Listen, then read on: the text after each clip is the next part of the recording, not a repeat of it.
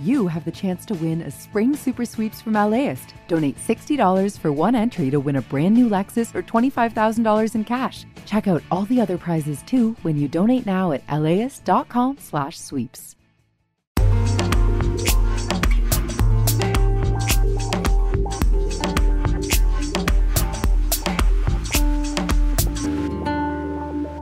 LAist Studios. Just a heads up. In this episode, we talk about difficult issues like substance use and self-harm. A reminder that we are not clinical experts, and if you need professional support, there will be some links and resources listed in the podcast description. Demi Lovato. I have always been so compelled by her music. I mean, I've been digging on her since she was on Barney and Friends. When I'm old enough to join the band, I'll be marching all across this land. I'll be playing a song as I'm marching along when I'm old enough to join the band. And I'm 10 years older than her, so whatever. So what if I still rock bebop undies? I'm not the only one.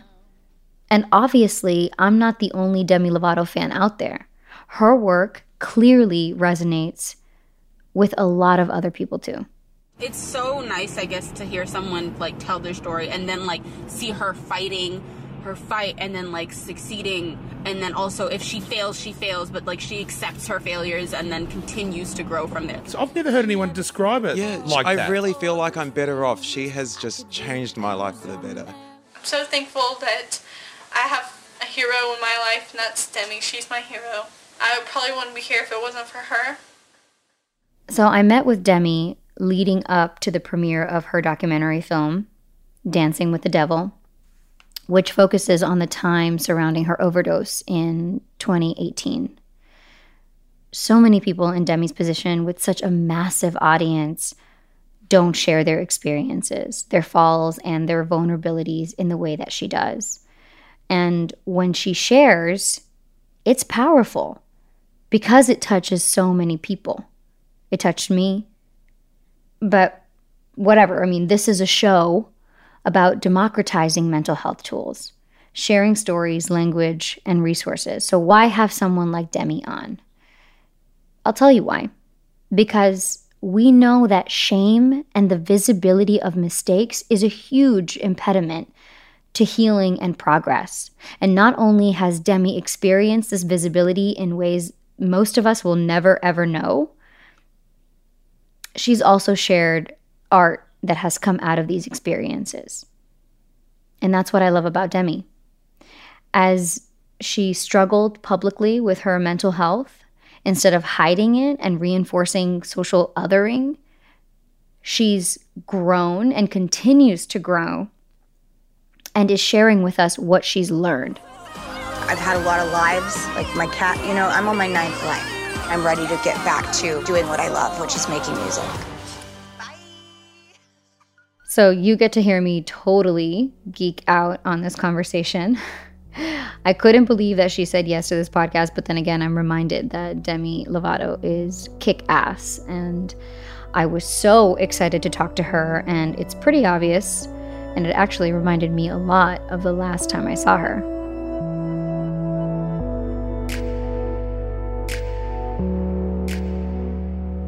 I'm Diane Guerrero, and I get vulnerable with our guest, Demi Lovato, after the break.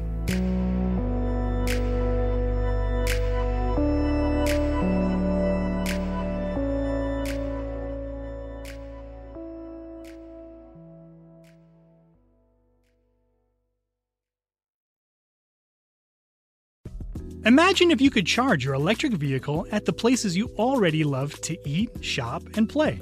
Whether you're at the movies, on your weekly grocery trip, or running errands at your local mall, Volta EV charging stations are built around your day-to-day and located in your community and nationwide. All you have to do is check in, plug in, and go about your day. It's EV charging made convenient. Download the Volta app to find your new favorite place to charge.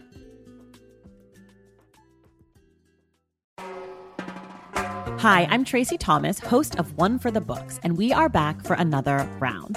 This is clearly an NPR audience. Yeah, I think they're so smart. What the hell? My guests this time are actor Vella Lavelle and author Amanda Montell, whose new book, The Age of Magical Overthinking, is out now. Join us on May 15th at the Crawford Family Forum for book talk, trivia, and hot takes. Tickets can be found at laist.com/events. Demi, do you remember when I met you? This is like before we knew the world was ending and we were able to go to a performance venue. And like you just had released your song, Anyone.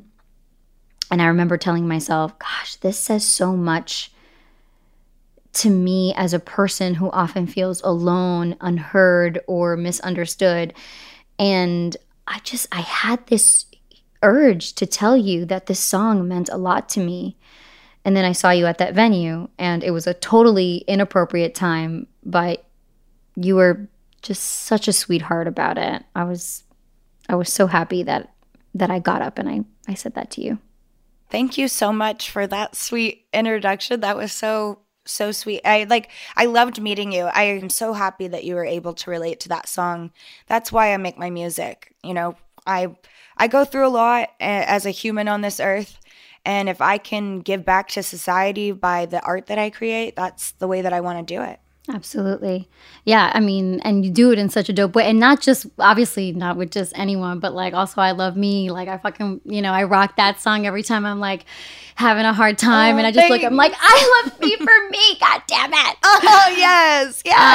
And so, I just want to, again, congratulate you on just an incredible year. Like, I mean, I know it's been a hard time, but you've had an incredible year, not only musically, but like your voice, you're just using your platform, like what you just being present for all of these movements and being a part of these social movements has been so incredible to watch you be a part of that fight, to follow you, to see you so involved. I mean, you've always been that, but in a time that I think that our country really, really, really needed everyone to just be all hands on deck. You really have demonstrated so much. And then, of course, your documentary, Dancing with the Devil, is premiering in South by. So congratulations for that, too. Thank you. Yeah, so dope to see someone using their greatest superpower, which is to be vulnerable. And you have shown that in every way. Thank you. You're welcome. You're welcome. I just want to say you're a big inspiration to me because, when I started following you, I saw how much you were posting and your activism work. And I just want to say, like, the person that I am today is a result of, some of the incredible people that I've started to follow on Instagram and even just get to know. I've made a lot of friends over this last year. And Alok being one of them, we've gotten pretty close since we met at that poetry show last year. And it's just beautiful. I found that once I was able to do the work on myself, I could really show up for other people. And that's what it's really about, is like, let's all work on ourselves so that we can show up for others, You're so dope to follow and like such an inspiration. So I just like, thank you for saying that about me, but that's exactly how I feel about you. Like, yeah, you're dope. Thank you. Thanks, Demi. That feels so great. Thank you for saying that. Of course. I love that we're building this community because that's how we should use these platforms, right? Is to connect with people, to build a community of people who care. So I wanted to ask you, what do you love about yourself? What do I love about myself? I love how free and open I am right now in my life. I feel like I had to really strip myself of all constraints to really become the person that I most identify with. And in my life today, I've tried on many identities throughout over the years, the sexy feminine pop star that I felt like people wanted me to be, or the poster child for recovery. And now I'm embracing the fact that my lack of commitment to any one identity isn't a lack of commitment. It's just an openness to continue to evolve. That's the thing that I love about myself today is I'm just continuing to evolve and I'm not attached to any specific identity. I'm just continuing to learn and grow. And tomorrow I might be somebody different, but it's because of a lesson that I would have learned today that was important for me to learn. I love that. To grow and evolve. And I think that's what we should all be doing. and I love that you're leading with that. That's what I want to continue to do, grow and evolve forever. Totally. What makes you get up in the morning? Like, what makes you soar? What makes me soar? Like a bird in the sky. Just knowing that every day is up to me is something that really helps me open my eyes in the morning. After living a life for other people so many years, I now wake up in the morning and I'm like, what is going to make me feel the most loved and comfortable and supported today? And if it's a hard day, it might be staying in bed watching movies, If it's an easier day, it might be like, I would really thrive by going on a hike and, meditating or doing whatever I want to do today. It's just knowing that there's some flexibility to every day in my life to match my wants and my needs. And knowing that I have that a little bit of spontaneity, room for spontaneity during my day it was what keeps my life exciting. Coming up, how elevating the voices of others has helped Demi.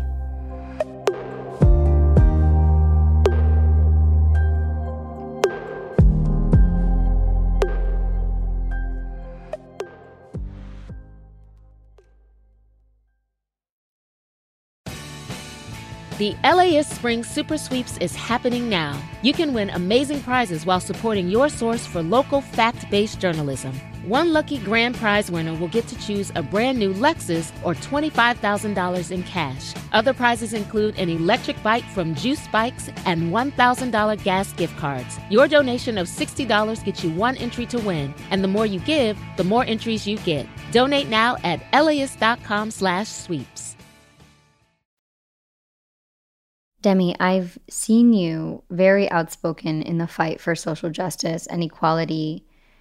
How has advocating for others affected your mental health?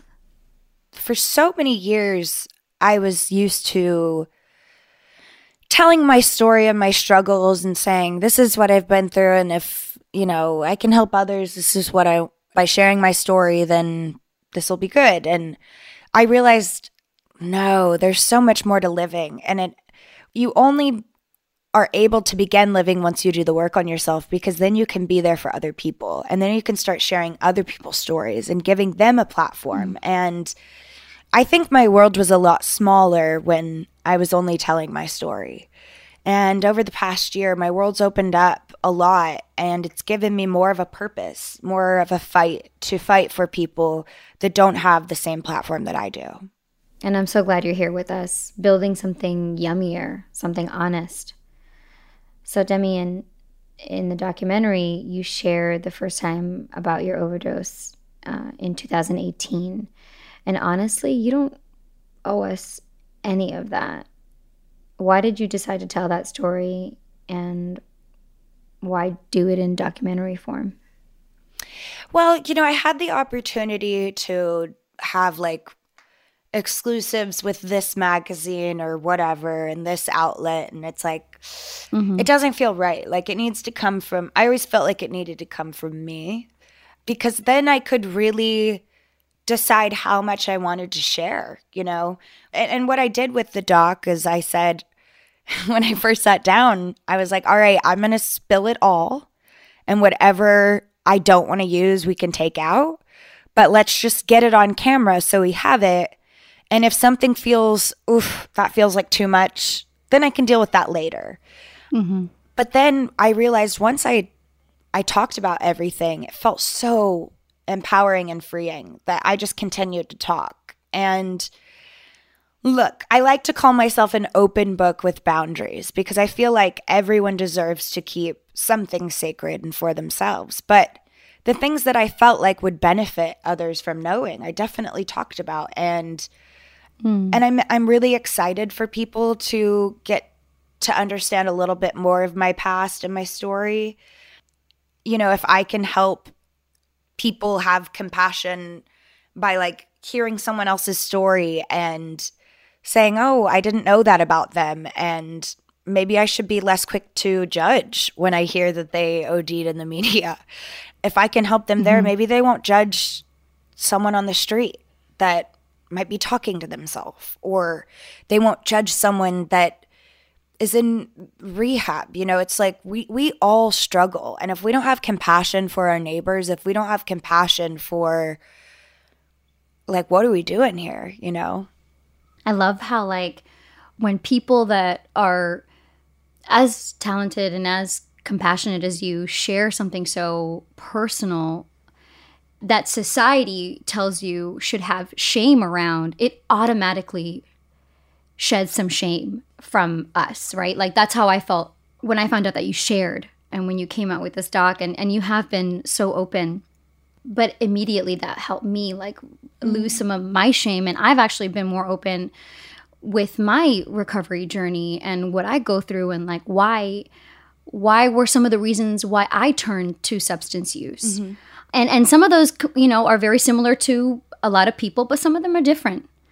And then that uniqueness is so special to share with folks. Why do you think that you turn to substance use or self-harm in times of distress?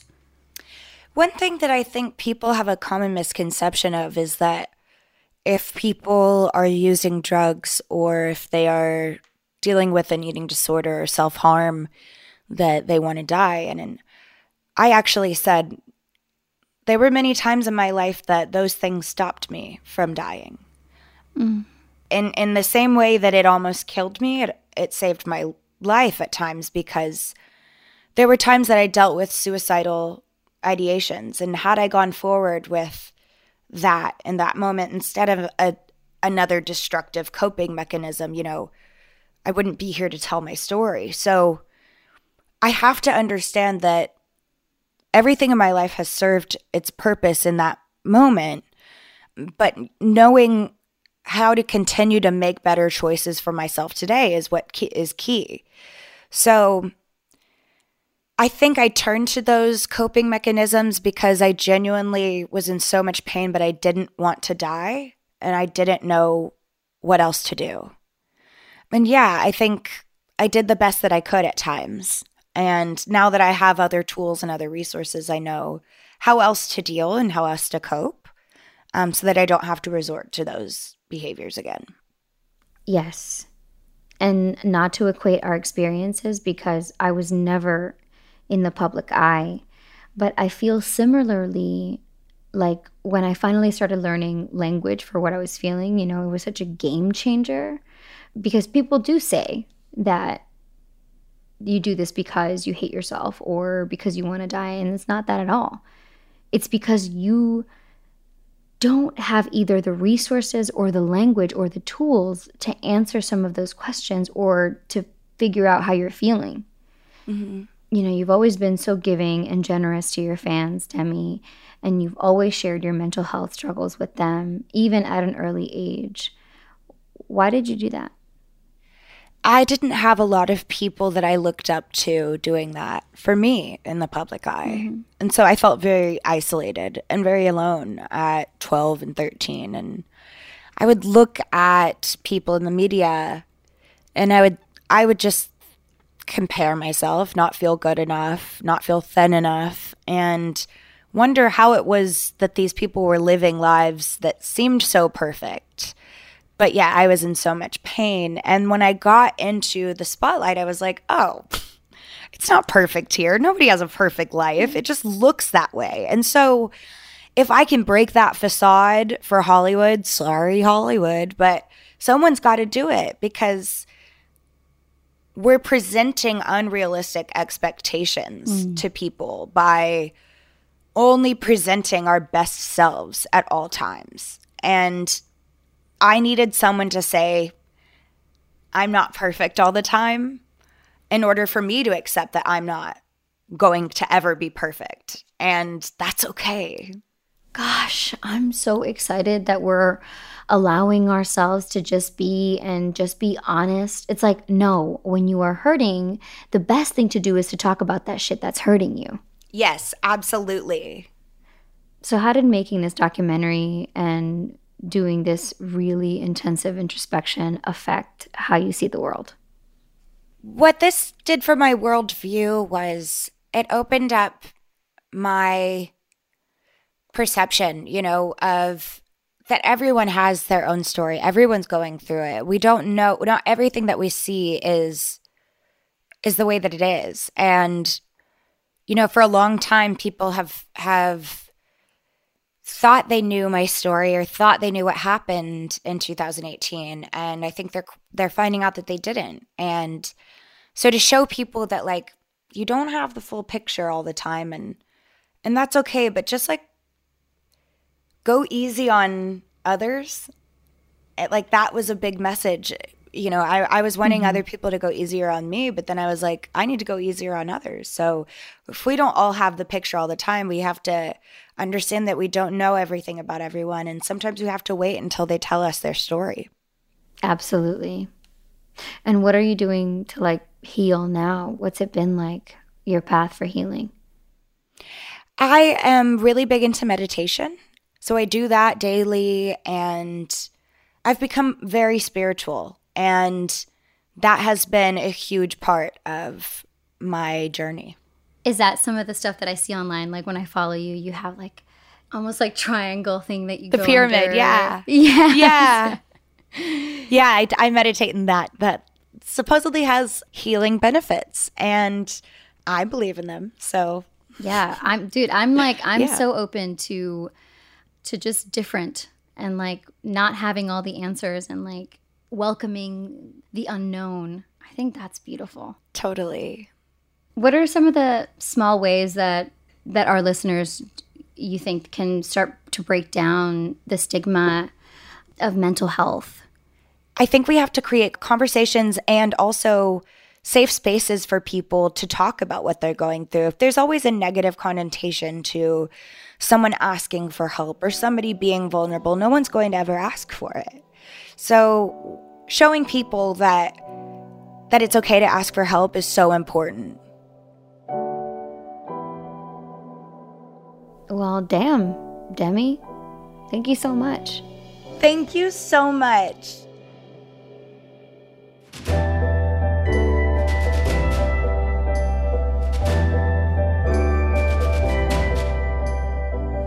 I want to thank Demi for being so vulnerable with us. I think artists like Demi are important allies in the movement for liberation. She reminds us of her and everyone's humanness. We all experience so much misplaced shame in our lives, and we've been taught to believe that we should feel shame for so many things. Fuck shame. Shame is standing between us and being better human beings for ourselves and for other people.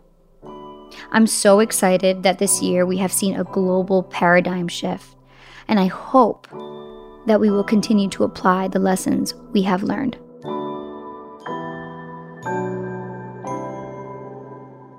And for those of you who caught me saying bebop at the top when I should have been saying baby bop, good looking out, my dudes.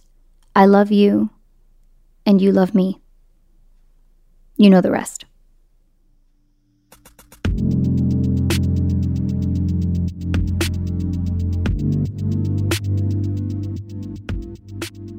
If you've got a story that you want to share, send it my way.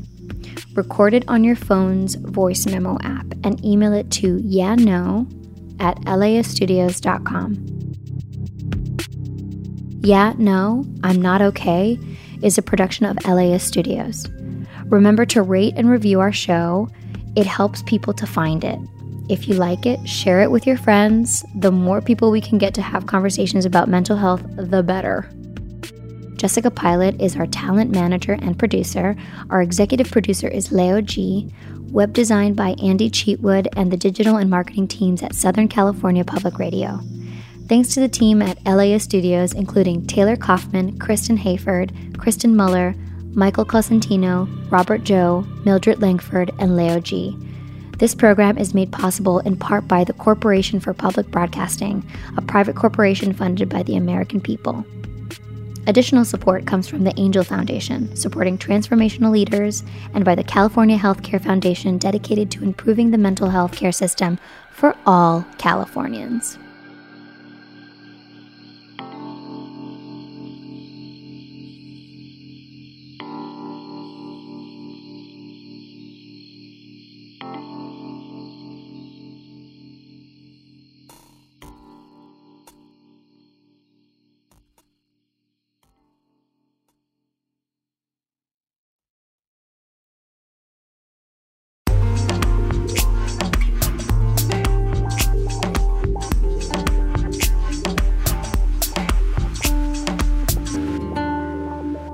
LAist Studios.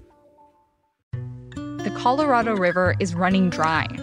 Water may not reach millions of people. So if there's no water for everybody. It's up to California's lead negotiator, a 28-year-old. This is a historic thing coming. And 6 other negotiators to find a solution. I want an agreement that lessens the pain for all of us, not just some of us. Listen to Imperfect Paradise, the Gen Z water deal maker, wherever you get podcasts.